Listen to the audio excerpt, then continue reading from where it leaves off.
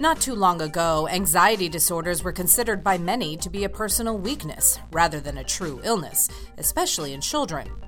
Thankfully, this stigma is on the decline, but finding appropriate treatments for children isn't always easy. In this episode, we speak with a psychologist who has been researching the best treatments and assessments for anxiety disorders. She tells us what parents, teachers, and anyone who works with kids needs to know. I'm Audrey Hamilton, and this is Speaking of Psychology.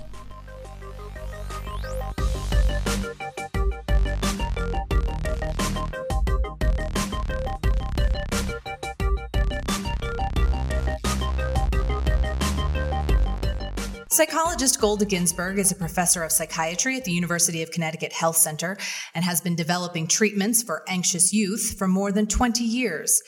She led the largest national longitudinal study of anxious youth in the United States to examine the long-term outcomes of anxiety treatments, and is now following up with a study to examine the long-term effect of family-based treatments for the children of anxious parents. Welcome, Dr. Ginsberg. Hello, nice to be here. I want to start by talking about what an anxiety disorder is. How is it defined? I think a lot of people worry when their child is anxious in certain situations, such as starting in a new school, for example. But it might be helpful for them to understand the difference between everyday anxiety and anxiety that is a problem in need of professional help. Can you talk about that? Absolutely. It's a great question and one that I hear from parents all the time because anxiety is an emotion that we all experience.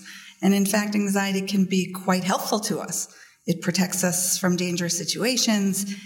In the school context, it helps us to study when we have a test coming up. Mm-hmm. So anxiety is something we want to make friends with in a way. But there does come a time when anxiety becomes problematic. The definition, just to go back to your first question, the definition of what an anxiety disorder is, for anyone who wants to look at it, is in the Diagnostic and Statistical Manual that's published by the American Psychiatric Association. And it's essentially a list of symptoms that occur and also impair the functioning of children.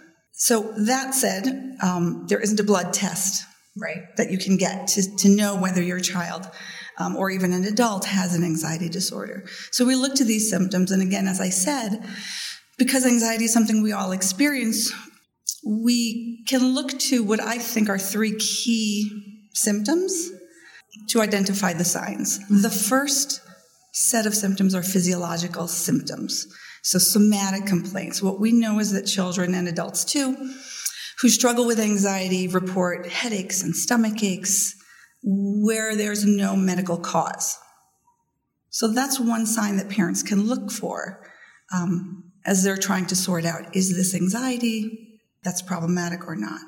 The second is that we see these children engage in ways of thinking that if we can get them to articulate what their thoughts are, the themes are full of fear and danger. Mm-hmm.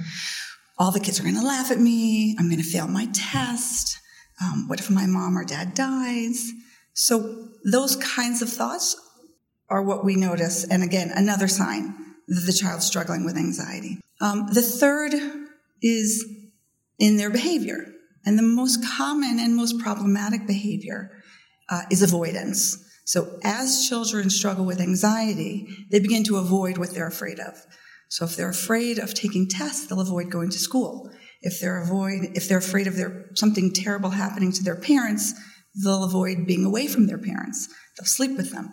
So avoidance is a big behavior to look for. So those are the three signs that parents can pay attention to.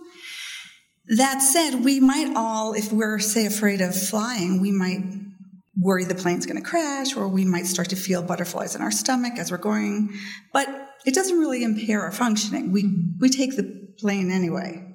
So when we start to see children's lives being impaired by these symptoms, that's when it begins to cross over that line to being helpful and adaptive to being harmful and something that warrants further evaluation and perhaps treatment. Now, anxiety symptoms aren't always the same in all children, Correct. For example, what do we know about how anxiety manifests itself in girls versus boys? What accounts for those differences? Yes. So if you go to the Diagnostic and Statistical Manual, there are several kinds of anxiety disorders, if you will. And really the differences have to do with what the children are afraid of. And we do see some patterns across development.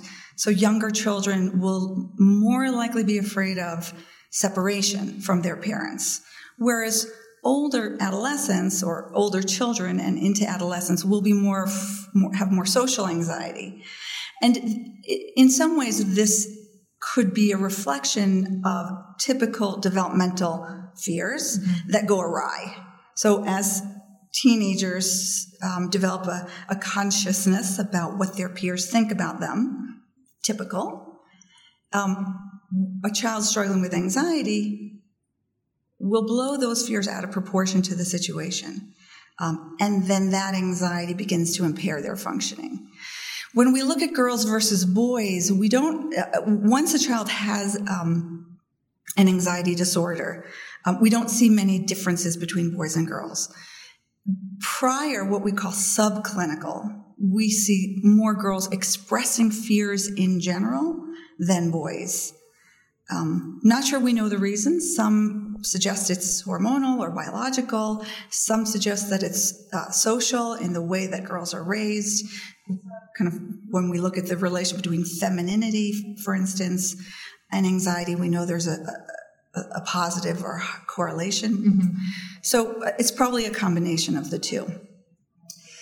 Now, your research focuses on anxiety treatments. Now, as a parent, I imagine it's very difficult to decide what the appropriate treatment for my own child is, but your research suggests there are some best practices overall, using evidence-based treatments such as cognitive behavioral therapy and medications. What has your research found on that? We conducted the largest what's called a comparative clinical trial. So comparing different treatments to see which one is the best. And in the largest trial that we did, which is 488 children were involved and adolescents were involved in the study, we compared sertraline, which is an SSRI, a selective serotonin reuptake inhibitor, to cognitive behavioral therapy.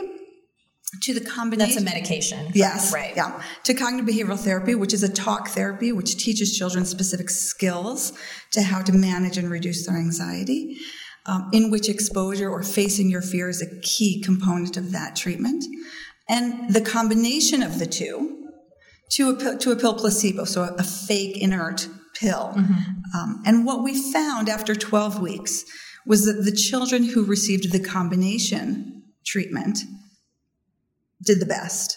So about 80% of those children were what we call responders, meaning that they showed clinically meaningful improvement in their anxiety symptoms and in their functioning.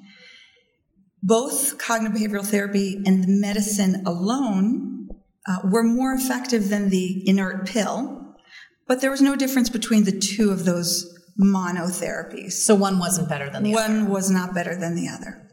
Okay. So as a parent struggles with what treatment is best for their child, they have choices. And depending on their own preferences and their child's and the severity of their child's anxiety, they might pick one of those three. Mm-hmm. I know for some parents, giving medication is something they're reluctant to do to their child.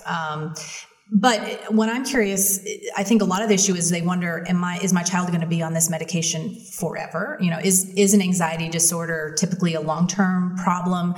Can someone grow out of it, for example, or will they always need to monitor it and seek treatment? So if medication is part of the treatment, is it riskier to give drugs to children than to adults? Yeah, terrific questions, and I'm not sure we have all the answers. Mm-hmm. So let me start with, is it risky? We have no long-term data on the impact or negative consequences of medication for anxiety. We just don't know. We are completing a study right now looking at this. And I know my colleagues at other universities are doing the same thing because it's data that's essential. We don't have it yet. Mm-hmm. That said, That said, the study that we're completing right now, which actually follows children up to 9 to 10 years after they were initially enrolled in a treatment study for anxiety, suggests that a good proportion of these children continue to struggle with anxiety. 30% are chronically ill over time, and we need better treatments for that group. About half of these children are relapsing. So they get better, but then they get worse, and then they get better, and then they get worse. So we need better ways to monitor and understand why they might get worse over time, but then rebound. Mm-hmm. And then about 20 to 25% get well and stay well. So I think the bottom line is it is a chronic illness. It is also possible that a good proportion get better and stay better, but that we need a better system of monitoring. And like we do in dentistry, for instance, we have annual checkups, or my insurance plan lets me go every 6 months. So I think we need to think about mental health using a different model, something akin to what we do for other illnesses, well baby checks or dentistry, so that we can catch children prior to them relapsing. Now, anxiety is the most common psychiatric disorder among young people, even more than ADHD and depression. Do we know why it's so common? Is it more prevalent in more recent generations? If so, why? I'm not sure why it's so common. Yeah. I think there's certainly a lot to worry about today, but I think there are some studies that show it is more prevalent today. It's hard to tease apart whether that's because the methods and the tools we have to identify children are better, and so we're just doing a better job, or whether actually the prevalence has been increasing over time. I think it's hard to know. Well, Dr. Ginsberg, thank you so much for joining us. It's been a pleasure. Thank you. It's a pleasure to be here. Thanks for listening. If you would like more information on the topics we discussed, or if you would like to hear more episodes, please go to our website at speakingofpsychology.org. With the American Psychological Association Speaking of Psychology, I'm Audrey Hamilton.